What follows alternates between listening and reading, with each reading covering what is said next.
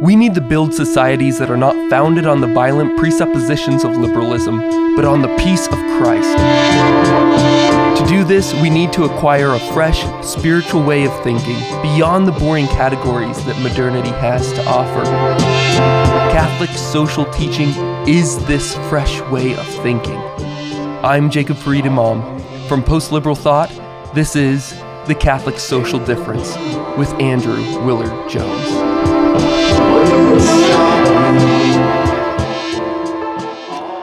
All right, Andrew. We saw last time the development from the fall, once the natural law was ended prematurely, in the sense that the natural law, the orientations in man's hearts to the proper ends were usurped. There was still this strong movement to do certain things, but the true end, adoration of God, was replaced with man.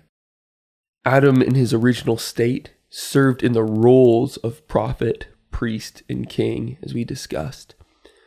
But these terms are nowhere found in the early stages of Genesis and anywhere else other than Egypt. And the first times we have them recorded is in the pagan Near East, right, Mesopotamia. Yeah, the writing of Genesis is an attempt to explain to people well after the fall what was happening in the beginning, right?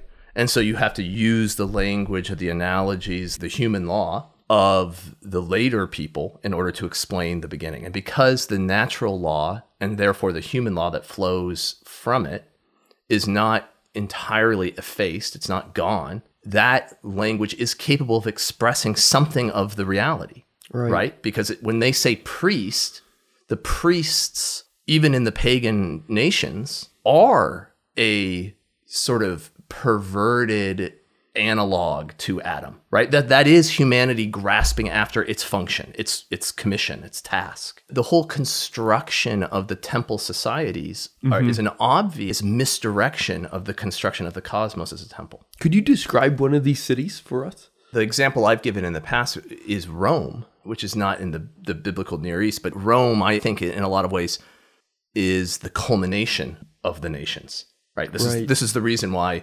Christ comes at the time when you have Caesar Augustus. I mean, because this is the culmination of the fall, basically. The establishment of the Roman Empire is sort of as fallen as we get. But Rome itself is a temple, the city. The marketplace is holy. The Senate is an altar where they offer sacrifice before they debate or talk, govern, basically. The whole military regime of Rome revolves around sacrifice and sort of wizardry, right? Like augurs, like reading the entrails of animals. And, right. I mean, the whole social order is indistinguishable from a temple regime. The society itself functions as a liturgical act, right? But it's focused upon the emperor himself, ultimately. I mean, there's many gods, but the emperor is the one universal god. Right. Jupiter, as he calls himself. Even when the temple is ultimately destroyed in 70 AD, the Romans erected a temple to Jupiter on that spot. Exactly, right. And this makes perfect sense, right? Because it's the unifying power, the one god among the other gods, and the emperor is sort of channeling of Jupiter on Earth. Wow. No, all the nations are doing this. Right. Even the Greek policies, but arguably fulfilled or maximized in the Roman site. What's happening in Israel at this time? We've talked about it a little bit with the deliverance of the law, but can we talk now about Christ coming to fulfill that law? What does Christ say? Do not think that I have come to abolish the law and the prophets. I have come not to abolish them, but to fulfill them. People throw this around, and it's worth stopping to really think about what this means. I mean, what does he say? The law will never pass away. And those who teach the law, he says, shall be called great in the kingdom of heaven. Now, this seems very odd, doesn't it? Yeah, I don't follow the law. Right, like, are we following the laws of Deuteronomy? So what laws are he talking about? Is he speaking of the Mosaic law here? In a sense, right? Because remember, we talked about how the Mosaic law is a instantiation of the eternal law. So a just human law is a human mediation of the natural law, which is human participation in the eternal law, which is the very mind of God. I mean, I remember being struck by the profundity of this when it occurred to me that Christ is still speaking a human language. He's born in a particular time and place, in a culture, in a world. And yet, because whomever he's speaking to, he knows better than they know themselves. So in the same sort of way, when we think about the way God gives Israel a law that's perfect for them, because he understands them. When Christ speaks to people, he understands them. So he says exactly the way to instantiate the law. He says exactly what they need to hear. They, them, that person. Right. So I think about him going out in the grain field and picking grain with his disciples and the Pharisees, getting all upset with them because he's breaking the law, not realizing that he's the law. He is the law. Right. That was those laws are ways of living the law. They are not the law itself. So he came to fulfill the law, but really he could do no other than to fulfill the law. Right. By being himself. So that's one way in which the law is fulfilled in Christ. But there's this other very closely related way, which is that he says things like, "You have heard that it was said to the men of old, 'You shall not kill, and whoever kills shall be liable to judgment.' But I say to you that everyone who is angry with his brother shall be liable to judgment." Right? And then again he says, "You have heard that it was said, 'You shall not commit adultery.' But I say to you that everyone who looks at a woman lustfully has already committed adultery with her in his heart." Okay, so what is he doing? He's connecting the relative commands of the human law to the actual law. So it's not don't commit adultery. Don't commit this particular crime that was written down in a proposition. It's not to want to commit the crime. Right. Going deeper. Right? So in a sense here, then what he's saying, I think in a real sense, is that to hate is more properly to murder than to kill, in a sense. Like the hatred that motivates the murder is the crime. The external is secondary to the internal. Or that's the very place where you're separated from the natural law. That's the first place. Once you murder, you're far down the line. That follows from, right? Yep. So he's deepening the law. He's saying it's not enough to just chew with your mouth closed. That's the law. That's the external law. Chew with your mouth closed. You have to respect your parents. Then chewing with your mouth closed becomes obeying the law. Otherwise, it's not really obeying the law. Right? Otherwise, it's obeying the law to the stimulant of sin we talked about the other day. Otherwise, it's fearing punishment. Right. Otherwise, obeying the law is still self-interested. It's still about you. Right. And so this is, to go back to the example of when Christ replies to the Pharisees, "Do you not know that the Sabbath was made for man?" Right. It's, again, he goes right back to the heart of the matter. Why? He's asking, what is the purpose, the true teleology of each of these commands? What St. Thomas says to us is that the law is fulfilled, not in its mere performance, but he says that it has to be performed in a certain way. So the old law is a specification of the natural law. We have the 10 Commandments, for example. They're the basic statements of the natural moral law.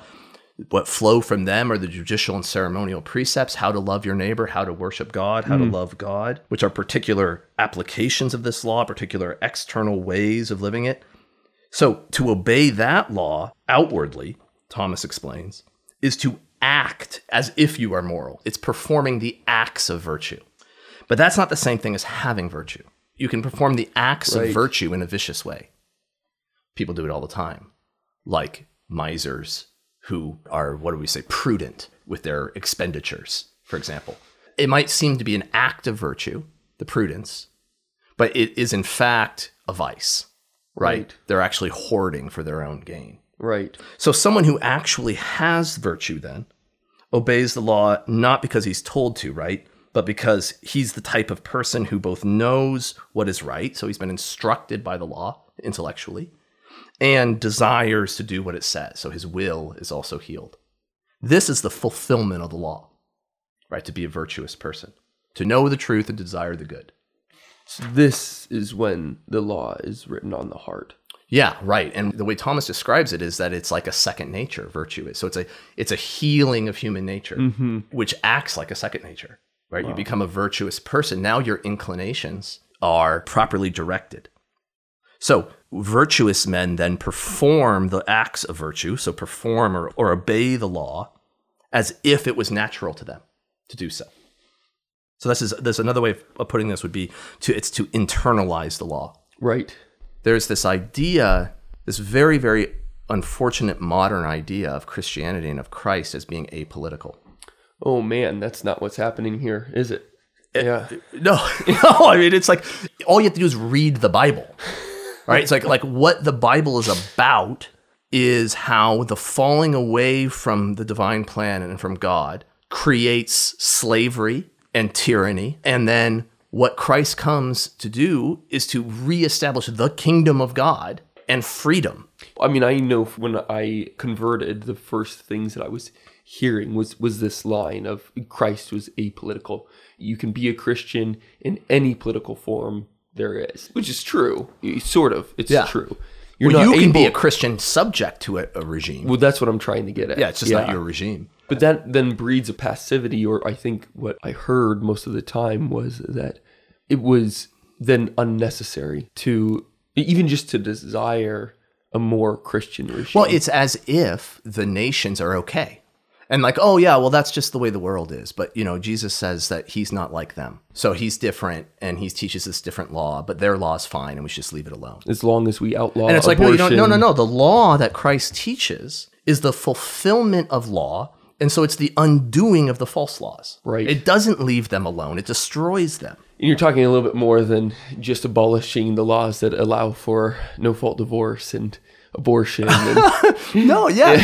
Any legal regime, at this point it's pseudo-legal, that isn't... Pseudo-legal because it doesn't have a perfect correspondence to the natural law. Yeah. Mm-hmm. That is not oriented towards the original commission of man, which is the original fulfillment of man's end, which is to be with God. Mm-hmm. Any legal regime, so-called legal regime, that isn't leading man and facilitating that action is not to be left alone.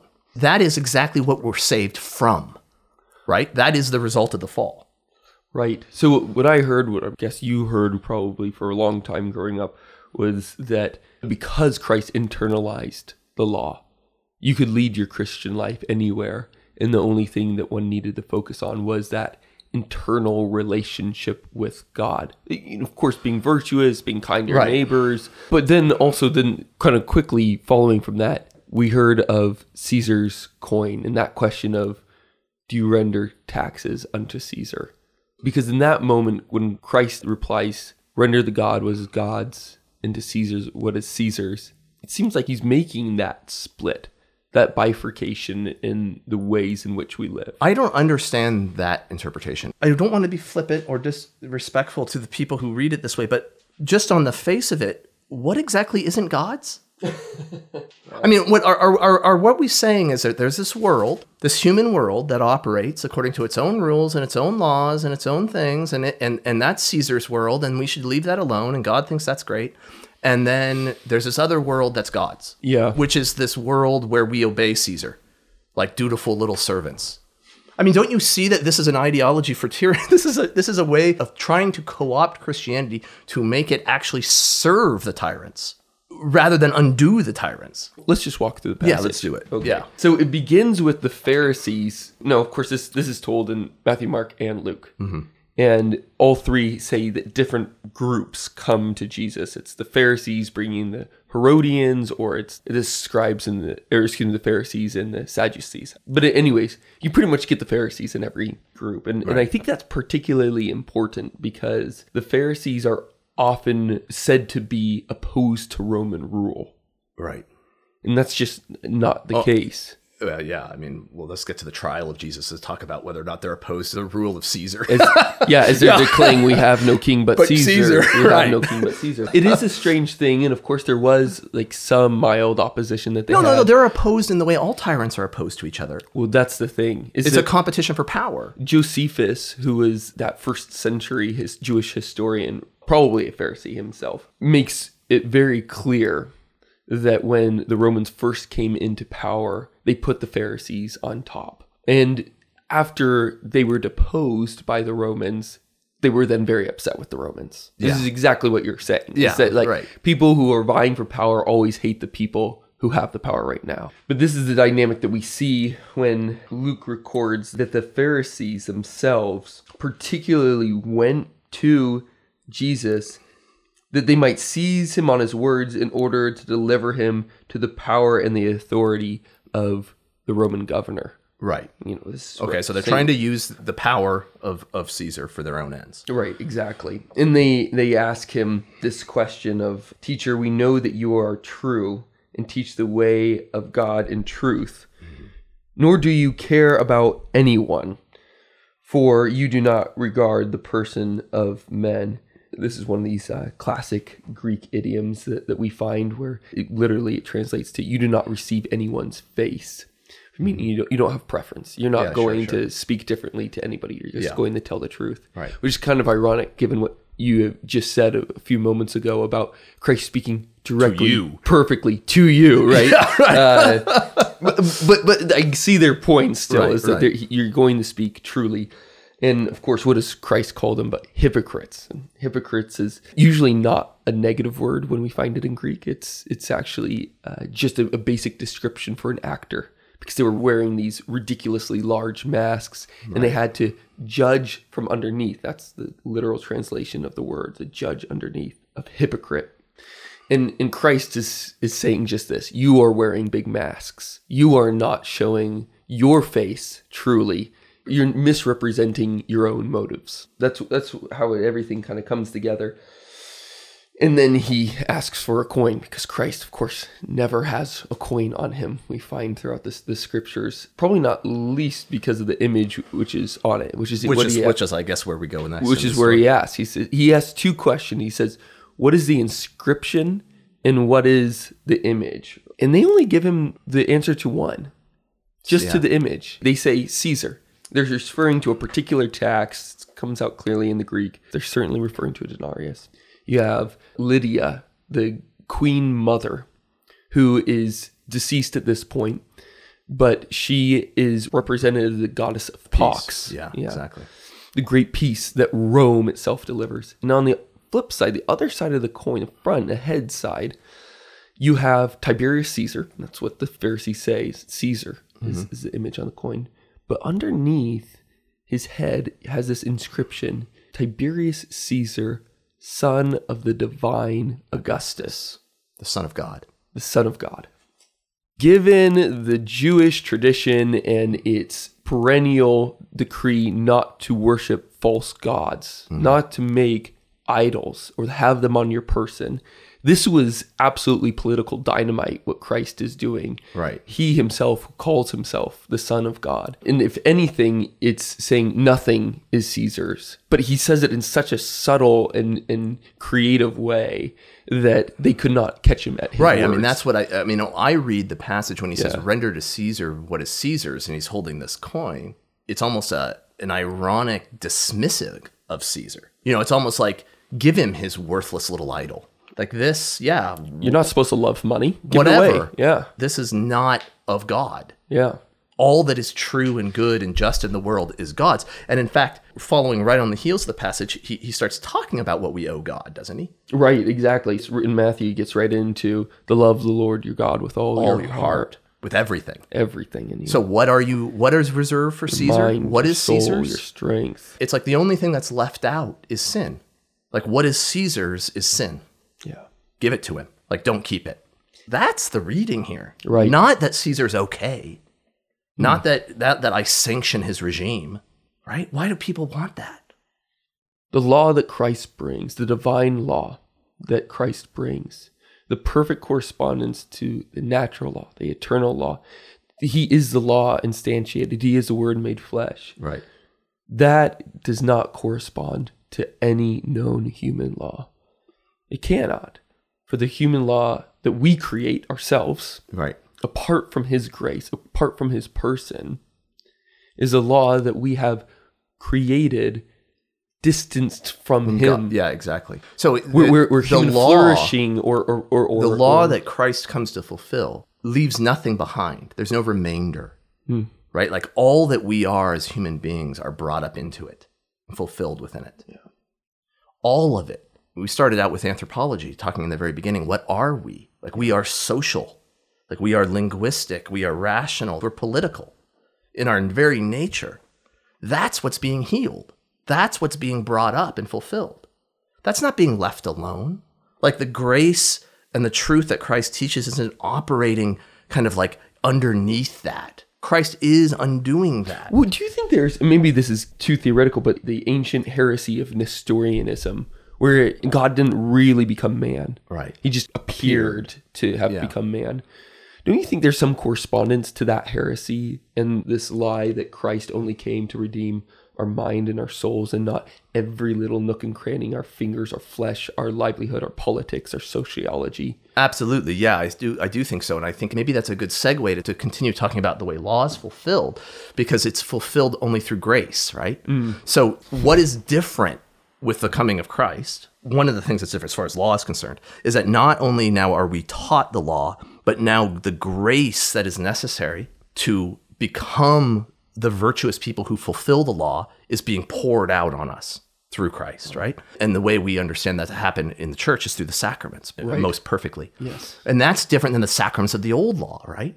Because the sacraments of the old law symbolize, they show, they teach, but they're not efficacious. They don't affect. They don't have the effect. Whereas after the incarnation, the law now is efficacious. Right? So the sacrament, which teaches, which instructs, which shows, which is symbolic, is simultaneously the assistance, the efficaciousness. That's where you're talking about Nestorianism. It's actually real now. It's incarnate, right? It's not just a symbol of God. It's not just God acting as if he were a bread. Right. He, in fact, is. So if you look at like the Protestants, so Luther or Calvin thinks that the Sermon on the Mount is basically God doubling down. So like you couldn't obey the law in the Old Testament. Now I'm going to show you just how much you can't obey the law, because I'm going to say that not only do you have to obey it out externally, but you have to have the correct dispositions, which you can't do because you're helplessly depraved. And so the purpose of that is to demoralize us to the point where we throw ourselves on the mercy of God. So like the Sermon on the Mount is not good news, but like really, really bad news. Wow. Right? and then that should lead eventually to our receiving of mercy. Directly, unilaterally, right? Wow. Okay, Thomas has the total inverted reading of this, because what's happening in the reason why the Sermon on the Mount isn't making things harder is because the grace that assists in becoming the virtuous person, in not hating, not merely not murdering, is on offer. We now have it, right? So we can accept it and act in it and become someone who fulfills the law through Christ. I mean, I hope we could start to see how this would undo the regimes of the world. When the law becomes internalized, the external law loses power. The powers of the world rely entirely on the exterior law, on violence, force. That's maybe a place where we can start to wind down, because that is a whole nother beast. When we look around at modern America, the first thing that most of us think in a more of a conservative camp is we're free. We're free. And I think even in both a Democratic and a Republican circle, people would say that is what America promises, is freedom. And that's what we deliver. It's a good life and freedom. When we would hear that America is coercive or it's violent, that's a big conversation. That's a big conversation, and it's something that we probably would fuss at a little bit first before understanding what you actually mean by that, because it's quite a dynamic statement. Yeah. I mean, just to give a little bit about it would be, please, who's more free? A 2-year-old, and this is a life experience from my own, a 2-year-old sitting at a keyboard on a piano, banging away, doing whatever they want, right? Like there are no rules. They can hit whatever key they want. They're banging away on the keyboard. Or the concert pianist who sits down at the keyboard, right? Who has more freedom? Because the concert pianist, what can he do? He can do whatever he wants on the keyboard, right? He can bang if he wants, or he could play Beethoven, or he can compose a new song. Why? Because the laws of the piano that he's been trained into through his childhood. So how did he get there? He started out as a 2-year-old. He was trained by a master. He was disciplined. It was painful. That's the law. It does inhibit his freedom, right? Like when you first set a 4-year-old down for piano lessons, or a 5-year-old, and that first time the piano teacher is telling them they can't just bang on the keyboard, that is restricting them, right? But as they become the master of the piano and they develop the habits, or here we're talking about like virtues basically, right? Of understanding the piano as an instrument, understanding what it can do, and then understanding music, they actually gain freedom. And I don't just mean submission. There's people who are really fundamentally authoritarian who think that, oh, you have freedom from the law when you submit to the law, right? And so you just make the will of the lawgiver your own will, and then you're perfectly free, which is the freedom of a slave, right? Of a slave who's just submitted completely. That's not the freedom that's on offer here. The freedom on offer is the knowledge of reality, the knowledge of music, the truth, to know it and to desire the good, to see it and to have an appetite for beauty, so that your scope of action actually increases, right? Your free scope, your creative scope, your creative action. You can sit down at the keyboard and play Beethoven. You can sit down on the keyboard and write a new song. You're more free even in the way that the liberals want you to be free, which is to be able to do whatever you want. Yeah. The concert pianist can do whatever he wants better than the 2-year-old. And that's what I think we are trying to figure out with post-liberal thought, is just what are all the beautiful things that we're missing. Right. You know? So this is the way the truth sets you free, though, right? Yeah, but it gives us an idea and kind of sets our interest, or props up our interest in what is it that we're missing. Is there more to the Christian life than just trying to be kind to our neighbors and feed the poor in our city? Because that's an awful lot. But what else is there? How much are we missing? Maybe that's a place we can end for this podcast. Okay, good. And pick up for some further insights for the next one. All right, great. Thanks, Andrew.